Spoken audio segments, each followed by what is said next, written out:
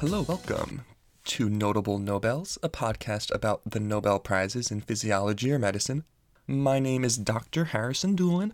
That's right, y'all, I finished my PhD. Woo, woo, woo, woo. Feels so good. So, now I'm looking for a job, but I will still be your host for this web series going forward. Now, the purpose of this series is to trace key advancements made in the biological and medical sciences over the past 120 years or so, and we're using the Nobel Prizes in physiology or medicine as a guide. Now, every career has its highest prize, and for scientists, that prize is the Nobel Prize. It's the most prestigious award a scientist can receive, and it marks discoveries that have made a profound impact on our understanding of biology and our ability to treat diseases. Today we will be examining the 1989 Nobel Prize in Physiology or Medicine, which was awarded to J. Michael Bishop and Harold Varmus. The Nobel Assembly at the Karolinska Institute chose to give Bishop and Varmus the award, quote, for their discovery of the cellular origin of retroviral oncogenes, unquote. We will be going over how scientists pinpointed a gene called SARC in Rous sarcoma virus that caused cancer, how Bishop and Varmus discovered the cellular origin of that gene, and how the discovery of that gene led to a fundamental shift in our understanding of the essence of cancer. But first, a little bit of background on Bishop and Varmus. Michael Bishop was born in February 1936 in York, Pennsylvania. He didn't have a family connection to medicine growing up, but in high school he became friends with his family's physician and was inspired to go to medical school. He went to Gettysburg College in Pennsylvania and majored in chemistry. He then went to Harvard Medical School to earn his MD, which he finished in 1962. However, his desires had shifted away from medical practice towards medical research, which he was exposed to during his time as a medical student. However, though he wanted to make the shift from medical practice to medical research, he lacked the necessary credentials to become an academic. So he begrudgingly entered a medical residency program at Massachusetts General Hospital. His residency did nothing to change his feelings towards being a clinician. He writes in his autobiography that he celebrated his final day of residency by chucking his pager against the hospital wall. But he was about to get his chance to become a full-time scientist. After completing residency, he accepted a postdoctoral position in the Research Associate Training Program at the National Institutes of Health in Bethesda, Maryland, a program specifically designed to help train medical doctors in basic scientific research. His postdoctoral work was on the replication of polioviruses, and virology continued to be his main discipline even when his focus later shifted to cancer. Following the completion of his postdoctoral studies, he was offered a faculty position at the University of California, San Francisco, which he accepted in 1968 and where he has remained to this day. Shortly after his arrival, two things happened that would set the course for his career. The first was that he was introduced to the Rous sarcoma virus by a neighboring lab.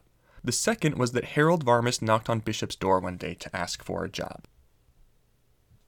Harold Varmus, Bishop's co-recipient of the Nobel Prize, was born in Oceanside, New York in December of 1939. His father was a graduate of Tufts Medical School in Boston who had a family practice on Long Island. Harold Varmus, however, had no real interest in science or medicine as a high schooler, though he felt that a career in medicine would be a natural path to follow. He had a broad range of interests and wasn't sure what career path he wanted, so he chose to study at Amherst College after high school, saying, quote, I sought a place where I would be certain to get a broad introduction to both arts and sciences, unquote. He ended up majoring in English literature, though he also was on a pre-med track. He stayed pre-med for undergrad even after one of the faculty members advised him to drop his medical school ambitions because of his C in organic chemistry. Nevertheless, he was still unsure about his career path after graduating from Amherst. He was torn between continuing his study of English literature or applying to medical school. He ended up applying to both. He applied to Harvard Medical School and Harvard's PhD program in English literature. His application to medical school was rejected, while he was awarded a fellowship for the English Literature graduate program. So that's where he went in the fall of 1961. However, he almost immediately began having doubts about his choice. He befriended several Harvard Medical School students, and through them he increasingly felt a reactivated interest in medicine. He ended up reapplying to medical school at both Harvard and Columbia, and he was once again rejected from Harvard. But he was accepted to Columbia, so he dropped out of Harvard to enter medical training in the fall of 1962. He was planning on going into medical practice after graduation, but America's involvement in the Vietnam War would change his path yet again. Medical students were subject to the draft, but they could defer their military service for work in one of the agencies of the Public Health Service, such as the CDC or the NIH. Varmus was determined not to participate in the war, so he sought a research position at the NIH, which he obtained in 1968.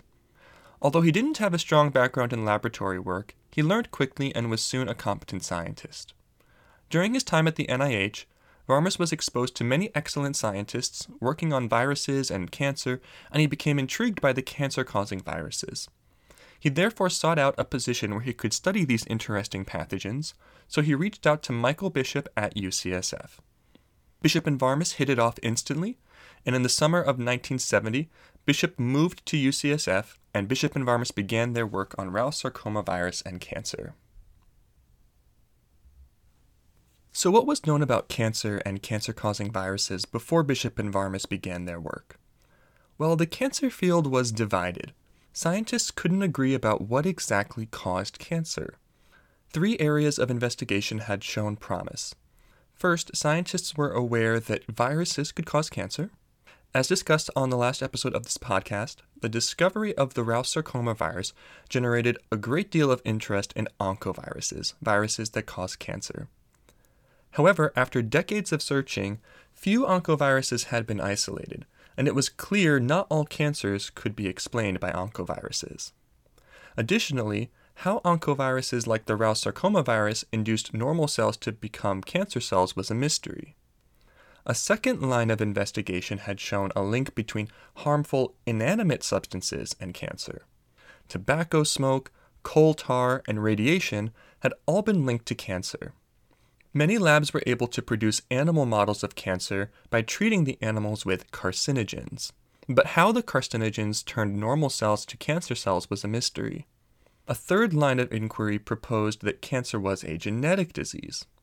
Some families had much higher than expected rates of certain types of cancer, which implied that cancer might be a hereditary disease. But plenty of people with no family history of cancer can still get cancer. How all these different observations fit together was a puzzle for many years. Then slowly, evidence began accumulating that genes, particularly mutations in genes, played an essential role in cancer. Radiation had been flagged as a cause of cancer, but in 1926, researchers demonstrated that radiation also caused genetic mutations in model organisms like yeast and flies. Then in 1960, Dr. Bruce Ames at UC Berkeley demonstrated that chemicals known to cause cancer in animals also caused mutations in bacteria, thus linking carcinogens with mutagens.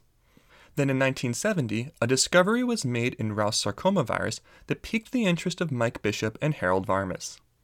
The discovery was made by Steve Martin, not the Hollywood actor, but a researcher over at UC Berkeley. Martin had treated the Rous sarcoma virus with a chemical to mutate the virus genes.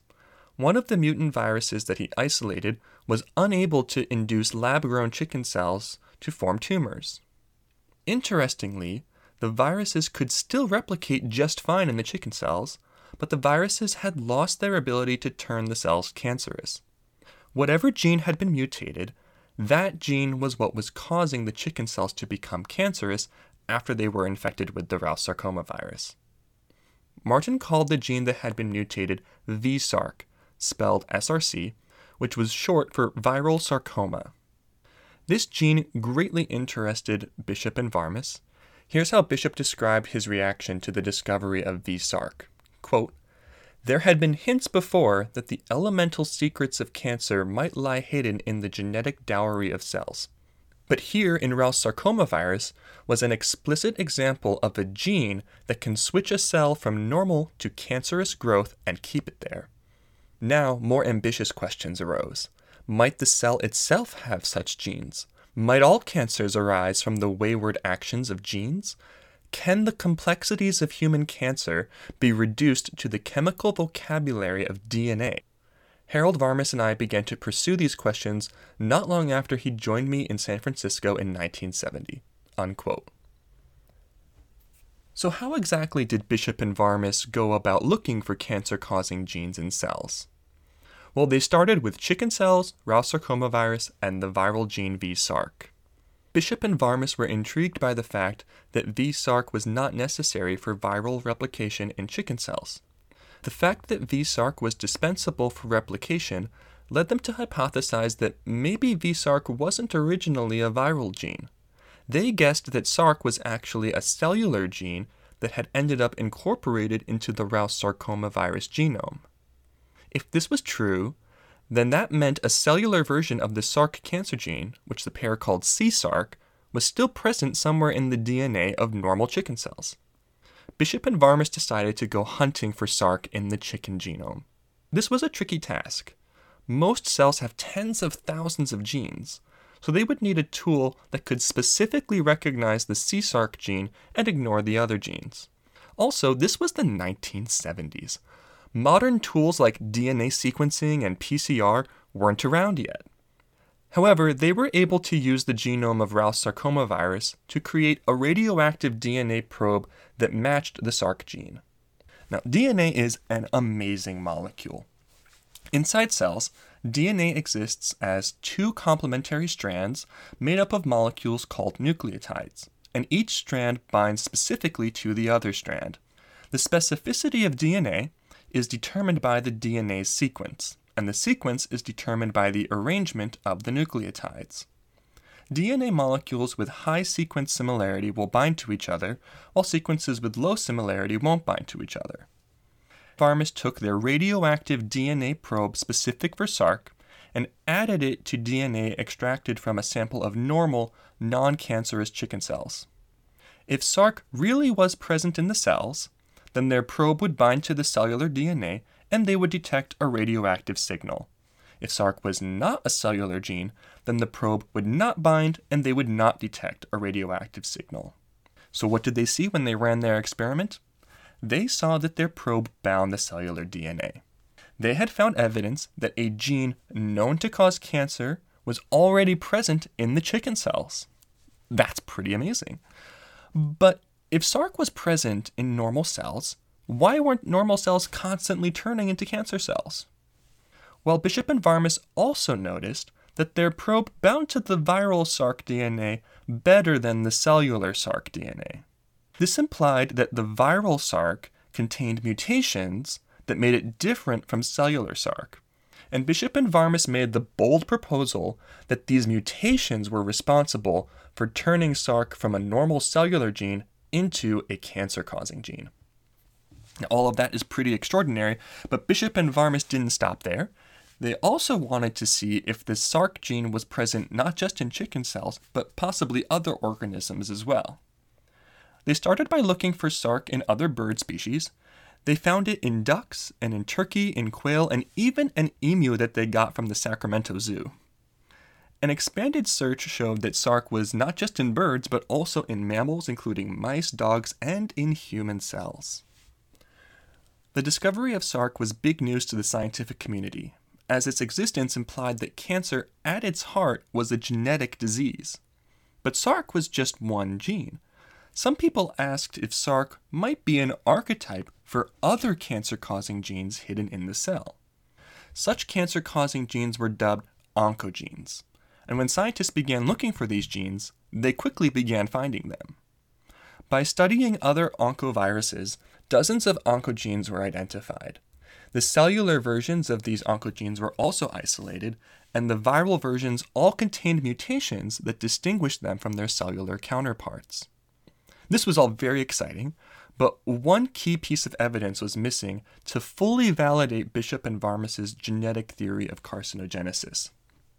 The pair had predicted that cancer arose via mutations in normal genes. These mutations would turn the normal gene, called a proto-oncogene, into a cancer-causing oncogene. All the work so far had shown that viral oncogenes were mutant versions of cellular genes, but nobody had yet isolated a mutant oncogene from a deliberately induced human cancer cell. Dr. Robert Weinberg, working at MIT in Boston, set out to get that evidence in 1979. Weinberg took normal human cells and treated them with a chemical carcinogen, turning them into cancer cells. Weinberg then extracted the DNA from the cancer cells and chopped up the DNA. He then added the DNA to normal cells so that each cell got roughly one gene each from the cancer cells. The result was that a small fraction of the normal cells turned into cancerous cells. His team was able to identify an oncogene called RAS that was mutated in the cancer cells and could turn normal cells cancerous. Thus, the link between mutating a specific human gene and carcinogenesis was finally sealed. But there was one more discovery that was crucial in understanding the genetic origins of cancer. The proto-oncogenes that had been discovered were numerous and highly exciting, but they weren't the full picture. It was appreciated that the presence of oncogenes could turn a cell cancerous, but in some cases, it was the absence of a gene that produced the cancer. In the 1960s, Dr. Henry Harris at Oxford University, UK, had pioneered a technique for fusing cells together. Harris found that fusing a normal cell and a cancer cell sometimes resulted in the suppression of the cancer. Harris hypothesized that the cancer cell might be deficient in this tumor suppressor gene, which was then supplied by the normal cell when the cells were fused together. Harris lacked the tools to identify a specific tumor suppressor gene, but in 1986, the first specific tumor suppressor gene, called RB, was identified. RB is short for retinoblastoma, a type of cancer with high heritability. People with the inherited form of retinoblastoma have a deletion in their DNA that results in the loss of the RB gene. The loss of RB puts these people at very high risk of developing cancer at some point in their lives. Since the discovery of RB, many other tumor suppressor genes have also been identified. The culmination of the work of the scientists mentioned so far, as well as many others, produced the modern understanding of cancer as a genetic disease. By that, we aren't saying that cancer is necessarily an inherited disease, though it can be. Rather, we are saying that cancer is a disease that affects the genetic material of the cell, the DNA. Here's how Bishop summarized the findings. Quote, "The genetic paradigm has provided a powerful view of cancer. The seemingly countless causes of cancer, tobacco, sunlight, asbestos, chemicals, viruses, and many others, may all work in a single way, by playing on a genetic keyboard, by damaging a few of the genes in our DNA." Unquote. We can group these damaged genes into one of two categories, proto-oncogenes or tumor suppressor genes. Our cells have several hundred of these genes. Under normal circumstances, they play important roles in cell function, and most of them govern processes related to cellular division, replication, differentiation, or regulated cell death. However, when these genes are mutated, they can send the cell down a path of unregulated cell division, producing cancer. Cancer biologists often use the analogy of a car when explaining these genes to people.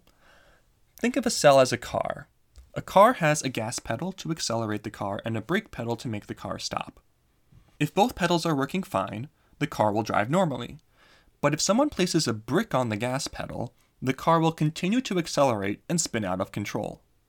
Similarly, if someone cuts the brakes, the car will lose the ability to stop and will also spin out of control. Mutations in the proto-oncogenes are like someone placing a brick on the gas pedal. Mutant versions of these genes can force the cell to proliferate beyond what would normally be needed. Mutations in the tumor suppressor genes are like someone cutting the car's brakes. Mutations in these genes can keep a cell proliferating even though it's receiving signals to stop. It is now appreciated that most cancer cells have a combination of mutant proto-oncogenes and tumor suppressor genes. In fact, most cells need mutations in multiple genes before becoming cancerous. The accumulation of these mutations over a lifetime is why cancer is usually found in older adults. This means that the progress of a cell from a normal cell to a cancerous cell is often slow. But once enough mutations have accumulated, a normal cell that only divides when it's supposed to will spin out of control on a path of uncontrolled cell division. Now, for their contribution to the understanding of cancer as a genetic disease and for their identification of Sark as the first proto-oncogene, it is not surprising that in 1989, Bishop and Varmus were awarded the Nobel Prize in Physiology or Medicine. They had progressed our understanding of cancer by leaps and bounds. But there were very practical questions that remained with the two Nobel laureates. Varmus put it this way, quote, "The scientific community learned a great deal about proto-oncogenes in the decade following the discovery of the C-Sark gene. The next questions were obvious, but more difficult to answer. Is this information useful to patients as well as exciting to scientists? Can doctors use this knowledge to diagnose, classify, monitor, or more importantly, treat or prevent human cancers?" Unquote. At first, it certainly didn't look like a genetic understanding of cancer had done much practical good. When Bishop and Varmus arrived in Sweden to accept the Nobel Prize in 1989, there were no cancer therapies that targeted an oncogene, and there were no genetic screens in clinics to detect mutant oncogenes. What was more, between 1970 and 1990, the cancer death rate had continued to rise in the United States and was higher than in any year on record. Bishop and Varmus knew that the clinical advances they were hoping for had not arrived yet, but they were optimistic, and they knew the knowledge that had been gained so far was valuable. Varmus summed things up nicely in the conclusion of his acceptance speech. Harkening back to his days as a student of English literature, he reflected on the epic English poem Beowulf and said the following, quote, "We recognize that, unlike Beowulf in the Hall of Hrothgar, we have not slain our enemy, the cancer cell. In our adventures, we have only seen our monster more clearly and described his scales and fangs in new ways that reveal a cancer cell to be, like Grendel, a distorted version of our normal selves." Unquote. I really like this quote because it both nicely sums up the knowledge that had been gained and the problems that remained in cancer research. For those of you unfamiliar with Beowulf, Grendel is a monster who goes around eating King Hrothgar's men, but he is also said to be a descendant of Cain, the son of Adam and Eve in the book of Genesis.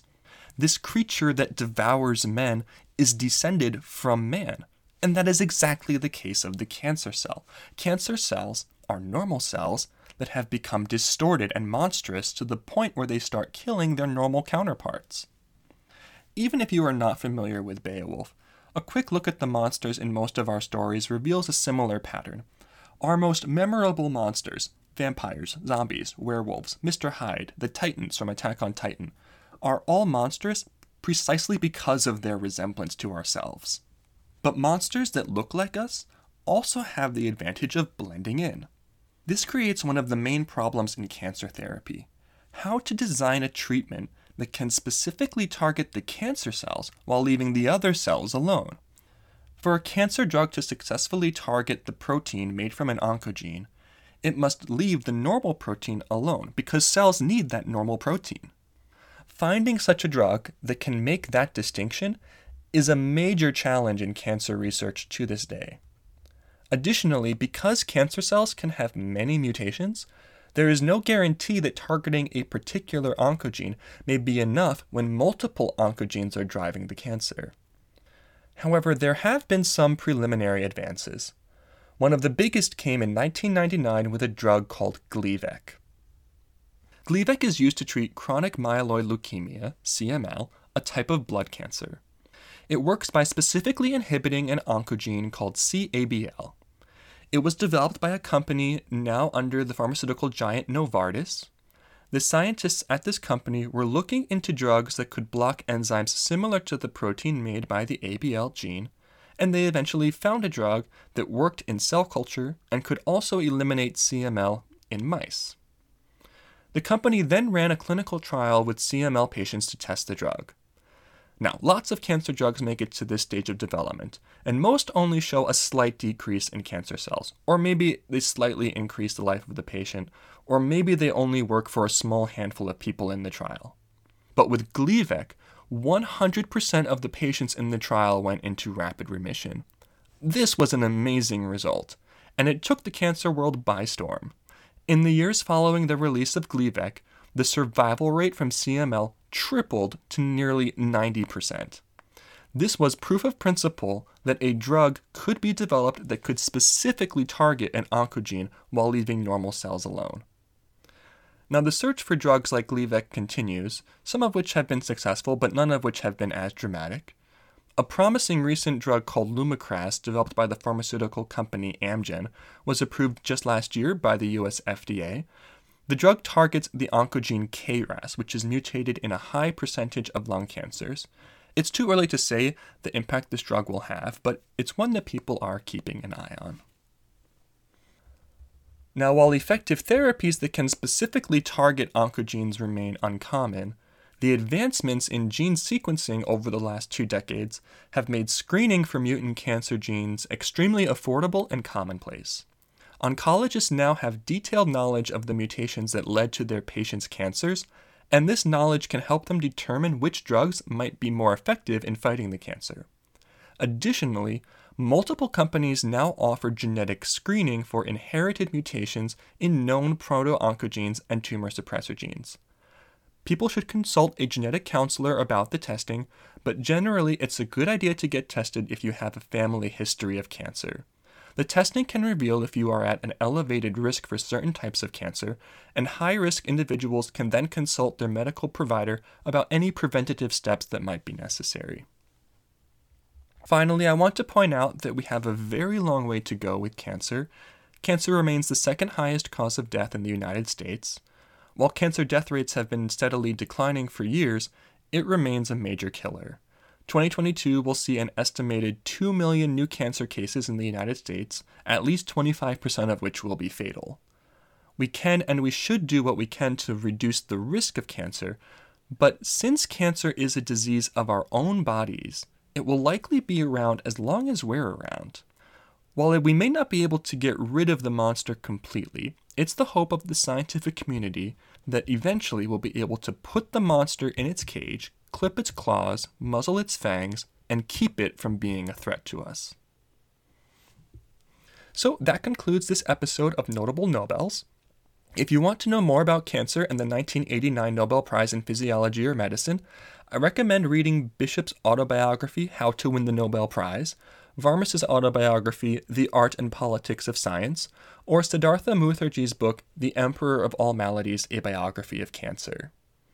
Next time, we will continue looking at viruses, and we'll be returning once again to the Rous sarcoma virus. After Rous's discovery of a virus that caused cancer in chickens, a lingering question remained. This virus could introduce its cancer-causing genes into the cell, and those genes were able to permanently alter the infected cell, turning it and all of its daughter cells into cancer cells. The cancer-causing virus genes were somehow getting passed down to all the new progeny cancer cells. How was this virus able to maintain its genome in all the progeny cells? Well, listen next time to find out. Thanks so much for listening. See you then.